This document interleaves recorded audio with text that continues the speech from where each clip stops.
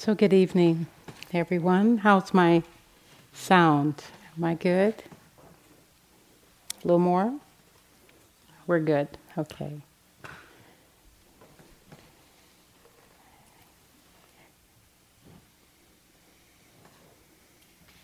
It's always a little nerve-wracking sitting here and beginning to talk to you. I don't care how old I get. You would think we'd be old enough to finally not have this sense of anxiety, but what I realize is that it's because I love you, and it's because it's important to me that we have this conversation, even though it's one way. And I grew up in the Baptist church, and I remember my mother played in the piano, and I remember her always beginning, before she was going to talk or say something, she would say, "Give me a clean heart so that I can serve you." It was part of a hymn that we sang growing up. And that's my prayer for this evening, that my heart is clean, and that's it. It's of service to you. So tonight I'd like to talk about this precious birth. I'd like to talk a little about some views on death, and also the promise of our practice, this practice that we do together. And I'd like to start by sharing a sutta, the Chigala Sutta. It's called the Whole Sutta. And it goes like this. I'll share a part of it now and then share the rest of it later. Monks, which is all of you, suppose that this great earth were totally covered with water, and a man were to toss a yoke with a single hole there in this water. And wind from the east would push it west, and wind from the west would push it east, and wind from the north would push it south, and wind from the south would push it north. And suppose a blind sea turtle were there. It would come to the surface once every 100 years. Now, what do you think? With that blind sea turtle coming to the surface once every 100 years, stick his neck through the yoke with a single hole? And the response is, "It would be a sheer coincidence, Lord, that the blind sea turtle coming to the surface once every 100 years would stick his neck into the yoke with a single hole." And the response of the wise one says, "It's likewise a sheer coincidence that one obtains this human state." So the rarity of us being in this human form is as rare as a blind sea turtle finding its way to the top of the ocean and coincidentally bobbing its head into the hole of a yoke. That's how rare this precious form is, this birth is. And it's a sheer coincidence, or we might say a series of karmic blooms and many births and rebirths that has afforded us the privilege of sitting here in this human form and in this practice. Sheer coincidence. So we want to look at and pay homage to or honor the full of our lives, all of the stuff that was happening before we even came into the Dharma, the full of our lives. I loved what Anna was teaching last night on the heavenly messengers, and what struck me this time after hearing the story was that the Buddha was 29 years old. He was married and he had a son, 29 years old when he left the privilege of the palace, the confines. What were you doing at 29 years old? What questions were you asking? What were you curious about at 29? What were you protected from? And what risks do you recall taking at that time? Because these all begin to tell us how we're being initiated into not only this human form, but what kind of brought us to this practice. What was your gateway into this practice? My gateway into this practice was suffering. And by the time I was 29 years old, I had had open heart surgery. I had lived most of my life with an undiagnosed hyperactive thyroid.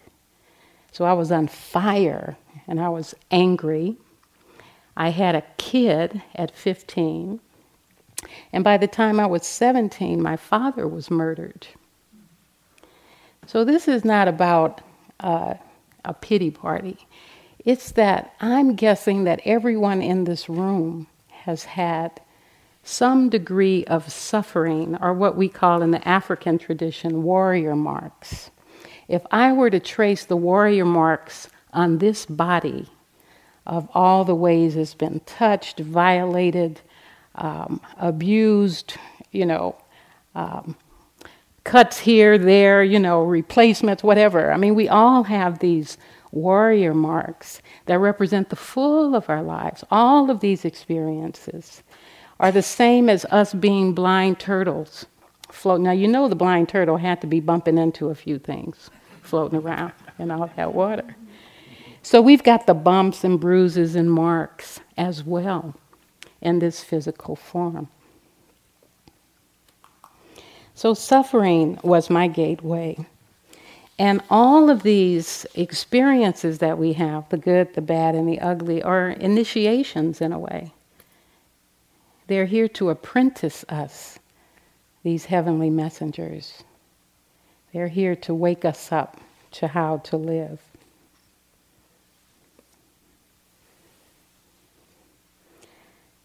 So what preciousness are you blind to?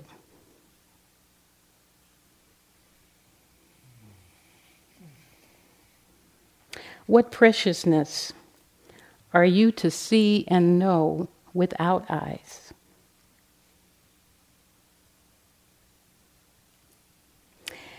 There's a ritual in Japan that's called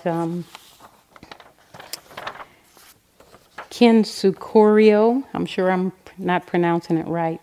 But what it is the art of repairing damaged pottery. Some of you probably know about this art form. The beauty of it is that it's kind of restoring functionality of pottery, of a dish. And sometimes I associate this precious birth and the heavenly messengers with this ritual. It's taking something that's broken and repairing it with gold. And so as we move around in our lives, as we think about the full of our lives, as we honor the full of our lives, we're going to have chips and broken parts and bruises.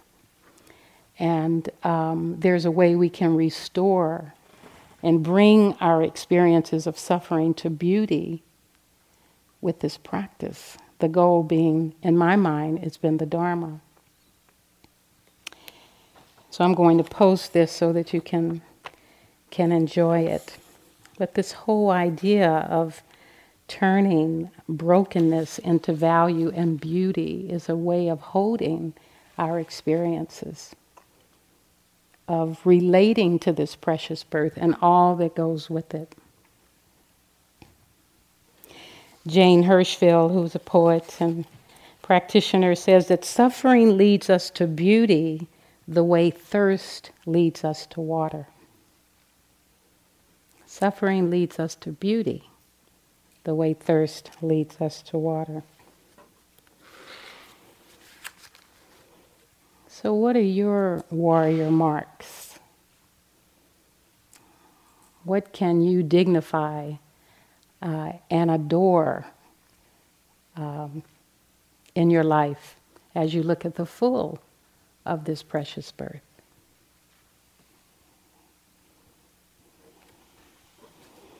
So life is precious and it's difficult to gain and it's easy to lose. So we have this fragility that's real for us, and it becomes even more real the older that we get. And inherent in this precious birth is death. It's like kind of comes with it, you know. I heard this, one of my students, if you will, came and told me this thing that his daughter told him in the middle of the night, came and woke him up out of bed and shared this. And I've since learned that it's something that a lot of people have said in different Buddhist communities, but it goes like this: life and death were talking, and life said to death, "Why does everyone love you and hate me?" And death said, "Because you're a beautiful lie and I'm the dreadful truth." So there is no protection from the fierce truth of these heavenly messengers. There's no protection from aging, illness, and death. So what is your relationship to death? What's a story you've been telling yourself for a long time about death that's no longer true?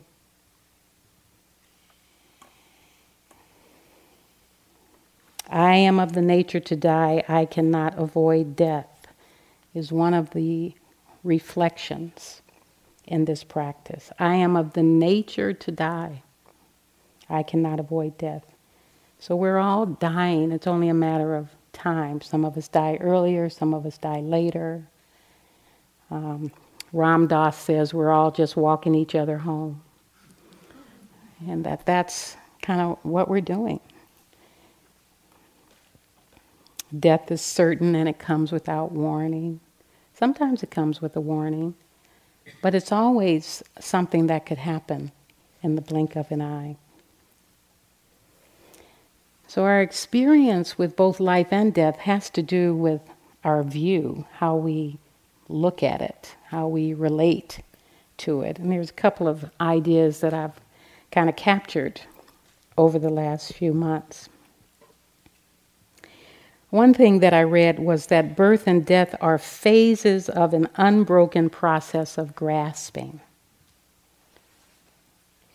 So it's a departure from those that we're leaving behind, and it's the arrival of a newborn baby in someone else's lives. So it's the unbroken process of grasping. Dying is nothing but a backward view of life, and birth is nothing but a forward view of life. Dalkey said that. And then I read this story saying, suppose there's only one gate to a house.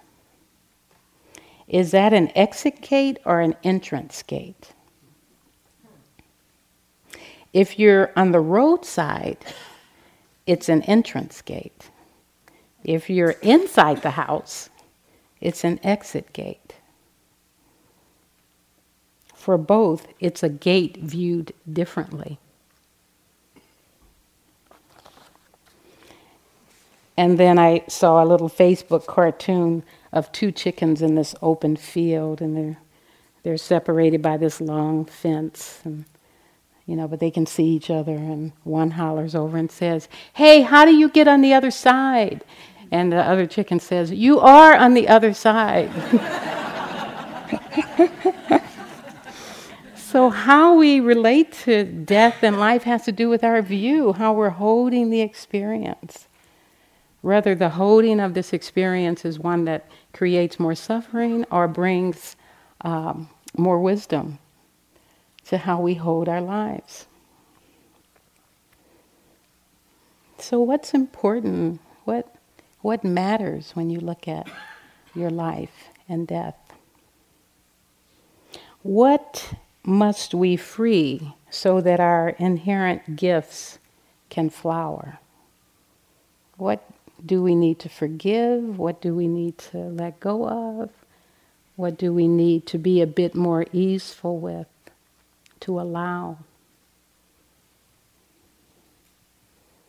So I have a reflection I'd like to invite. And I invite you to just close your eyes if you're comfortable with this.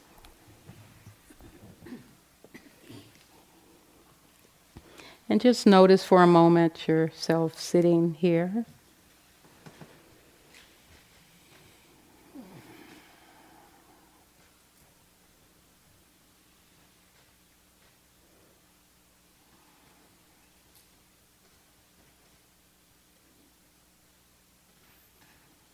Allow yourself to make contact with the cushion and with your breath, the experience of breathing in the body.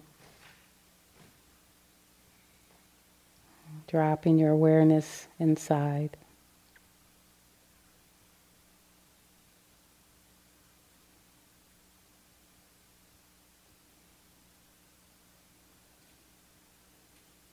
And some of you are already facing these reflections I'm going to offer.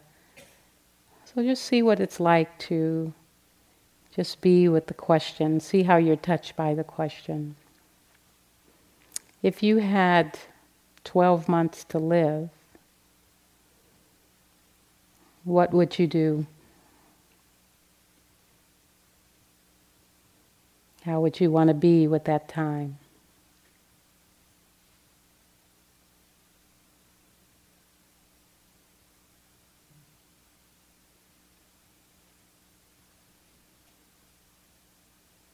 If you had 6 months to live, what would you do? How would you want to be?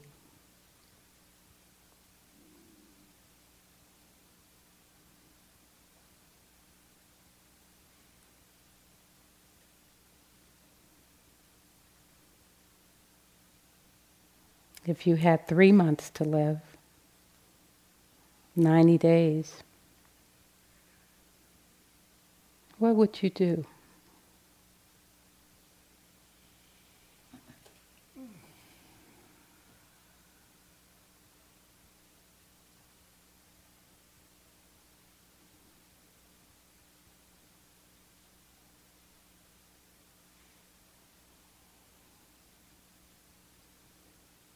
If you had 1 month to live, 31 days, what would you do? How would you be with that time?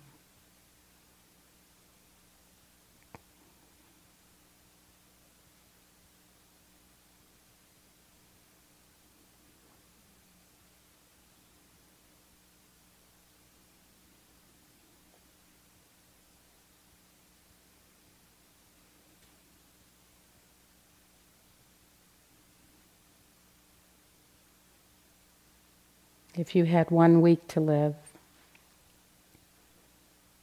7 days, what would you do?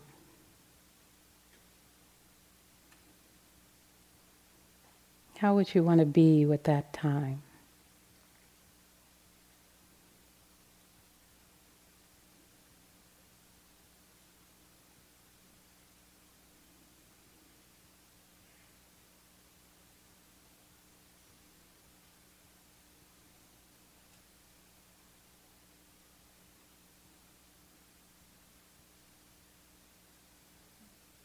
If you had 1 day to live, 24 hours, how would you want to be with that time? What would you do?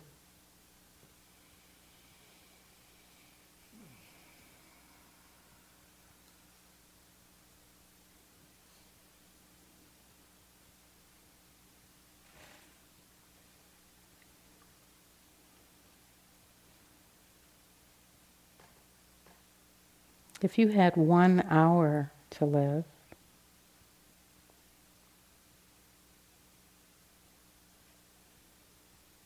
60 minutes, How would you want to be with that time?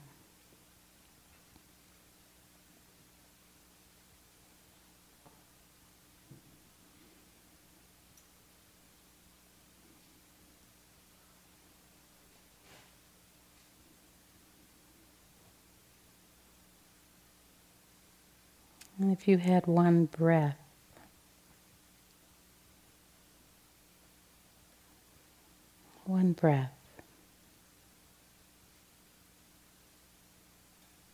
how would you want to be with it?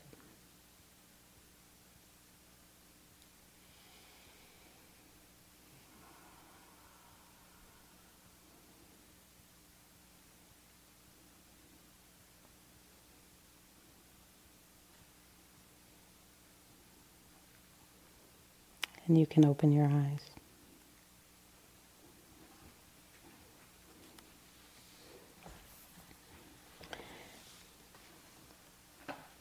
Rumi said that at the end of my life, with just one breath left, if you come, I will sit up and sing.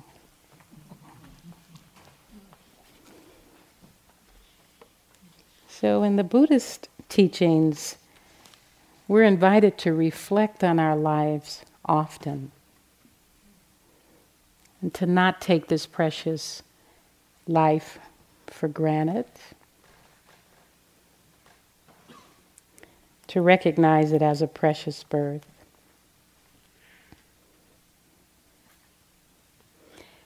And I invite you to consider what aspect of your life is medicine for the world.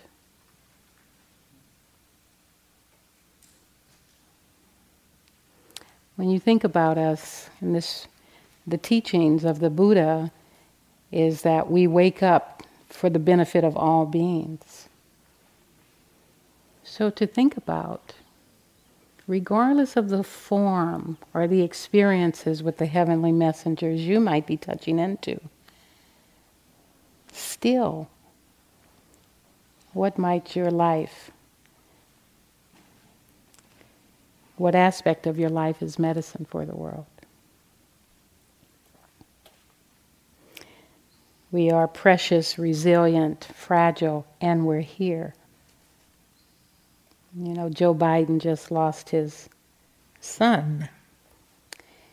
And earlier, he lost his wife and first child. And so someone caught an interview of him speaking, referring to his wife and child that he lost, baby girl.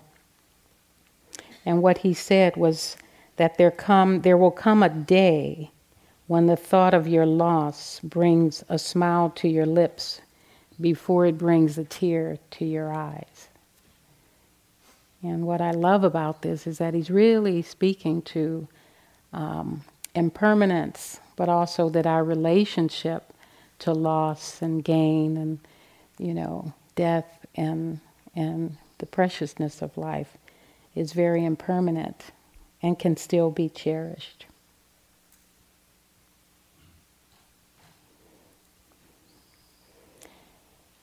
So I'll go on with this sutta because it had another couple of sections in it with the turtle. It goes on to say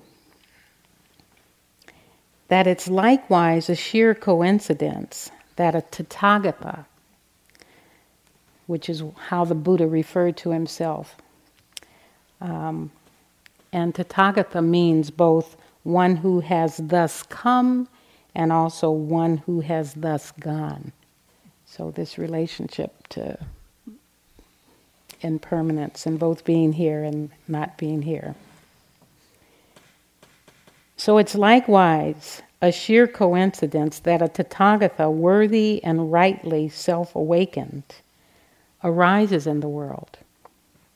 It's likewise a sheer coincidence that a doctrine and discipline expounded by a Tathagata appears in the world. So the Buddha and the Dharma, the teachings. Now, this human state has been obtained. We're in this precious body. The Tathagata, worthy and rightly self-awakened, has arisen in the world the Buddha being a living example of one who can awaken. And a doctrine and discipline expounded by a Tathagata appears in the world. The teachings appearing in the world as a precious offering. So it's not only a precious birth because we are in this human form, it's a precious birth because we've also found the Dharma. That's also sheer coincidence, sheer karmic coincidence that we are having this experience. Therefore, the sutta goes on to say, your duty is to contemplate the Four Noble Truths, that there is suffering in the world, that there is a cause of suffering in the world, that we can be free from this suffering, and there's a path well walked that we're all on together. So that's the promise in some ways of our practice, that we can, like the Buddha, have experiences of awakening and being freed from the grip that's often associated with suffering, which has to do with our relationship to suffering, not the suffering itself, but how we are in relationship to it. I've been reading this book by Bob Burby. It's called Seeing That Frees. And it has to do with emptiness and dependent origination, which is part of the teachings in our tradition. And he describes this insight practice, this meditation practice in this way. He says, insight is a way of looking that frees. He calls it an insight way of looking. Insight is any realization, understanding of way of seeing that reduces suffering, cuts, decreases, dissolves what suffering relies on.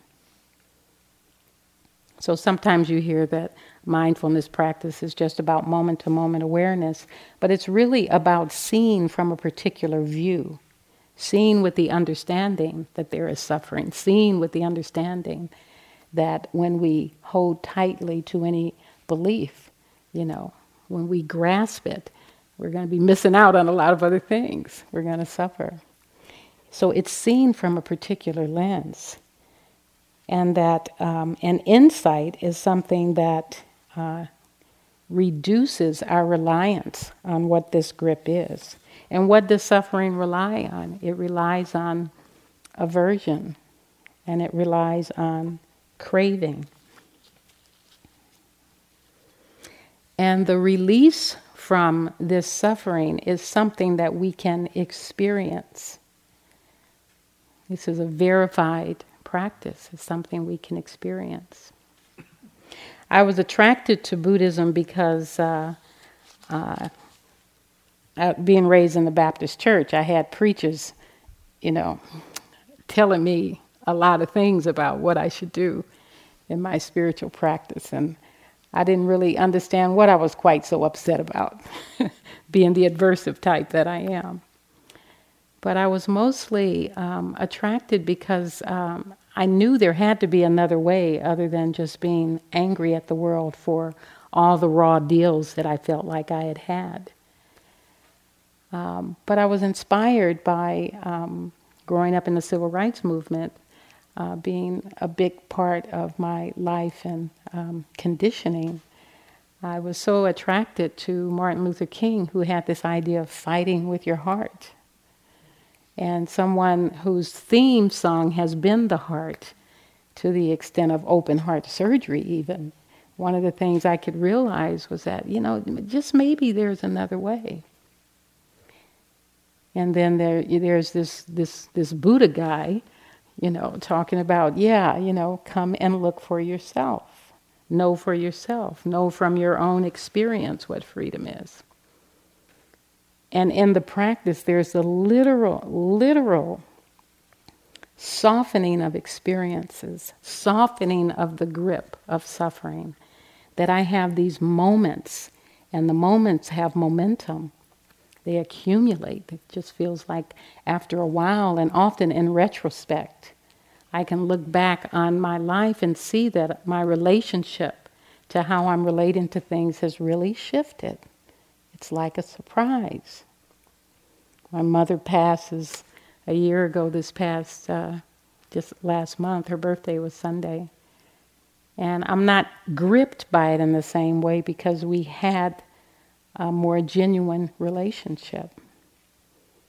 So death is to wake us up and have us relate more through the window of the heart. Have a good fight while at the same time holding someone's hand.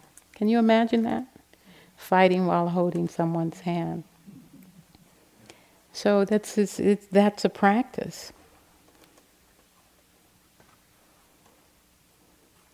So this practice allows us to reverse our conditioning, our habituation, the things we just habitually do that causes suffering.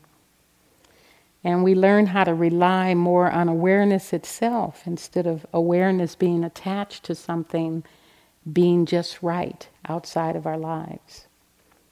And this includes how our body changes as we are aging.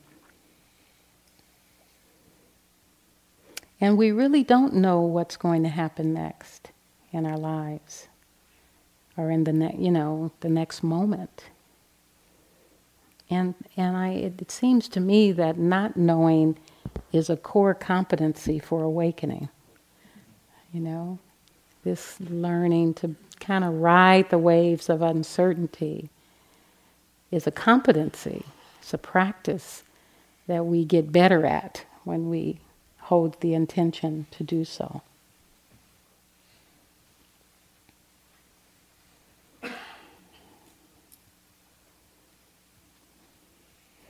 One of the things I'm noticing in my own practice is not only the suffering that appears or the things that arise that I become really gripped by and attached to, but I'm more and more noticing those moments when that's not there. That there's actually spaces and a lot of moments where it just feels good. It just feels good. It surprises me. It's like, oh my gosh, I'm delighting in this. And the other insight that I gained from this book on Seeing That Frees is that there is, with practice, this way that we can notice something. We can have an insight about something, and many of you have shared many lovely insights. But to stay with the insight long enough so that it is permeating or influencing our view of the next thing that happens. So we're cultivating an atmosphere from the insight that welcomes what arises next. And this is the promise of our practice. This is the momentum of mindfulness, of our sitting practice, that we can begin to be touched deeply by an insight and that we can rest and tolerate those moments of liberation more and more. So we're not fixated on the suffering. We're seeing that we can actually embrace the suffering through this atmosphere that's been infused with insight.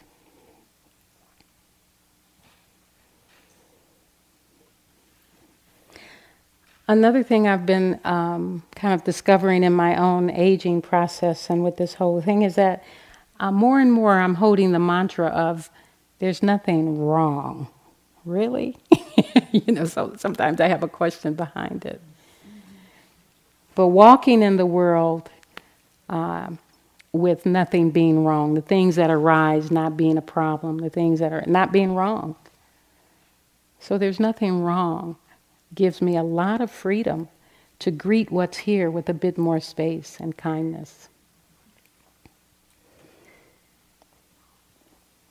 Gloria Steinem said that the truth will set you free, but it'll first piss you off. So, we can be in a practice where we're seeing what's hard, and then, we can do our little dance with that or not. But then having the insight, stepping into the place of viewing, awareness itself of what's happening, which is really different than being what's happening. It's a shift. It's like an Aikido move, where you're shifting your view, which then shifts your relationship to what's happening.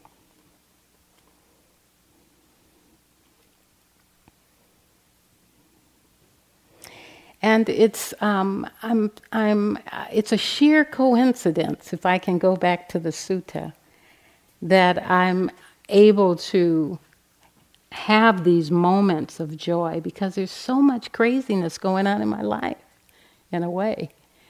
I've got all kind of nieces and nephews in the prison system, and every time I turn around, somebody's getting shot and killed, and my partner has rheumatoid arthritis, and sometimes I find myself angry because she might die. It's like, wait just a minute, forget about the practice, But what's interesting is that I'm not gripped by it for long periods of time. And that's the promise of our practice.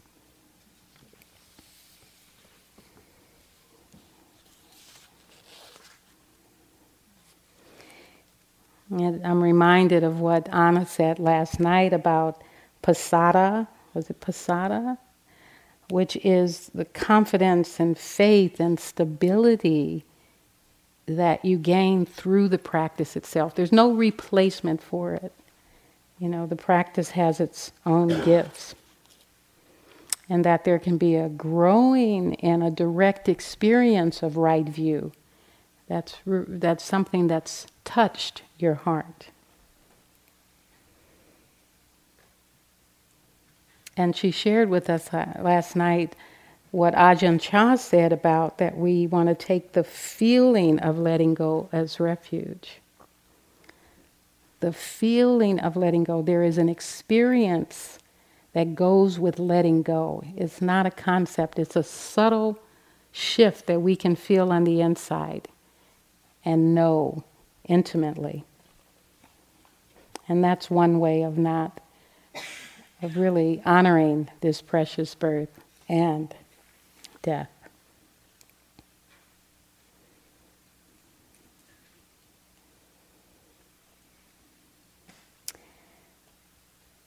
So I'll offer this poem by David White, who I'm in love with.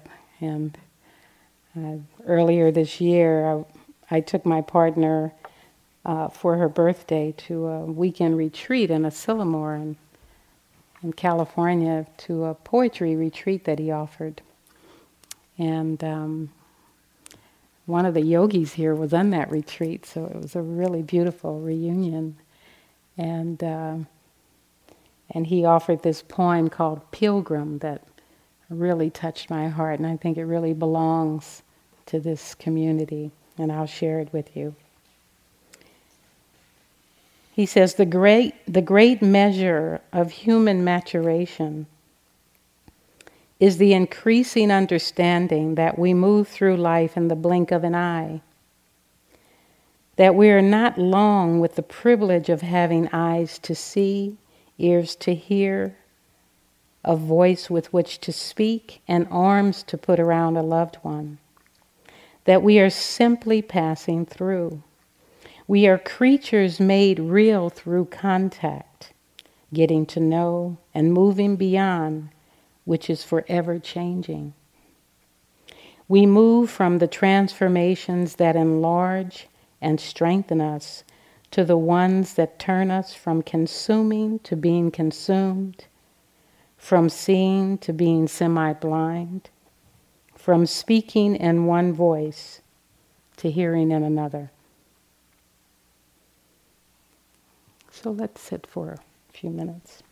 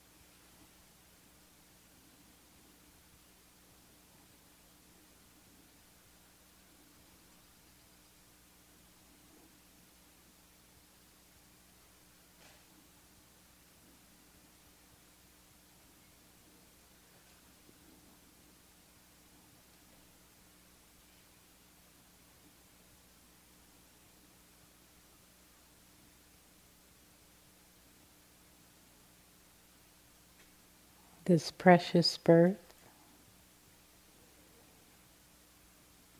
the Buddha, our Buddha nature, the Dharma, sheer coincidences. We move from the transformations that enlarge and strengthen us to the ones that turn us from consuming to being consumed, from seeing to being semi-blind, and from speaking in one voice to hearing in another.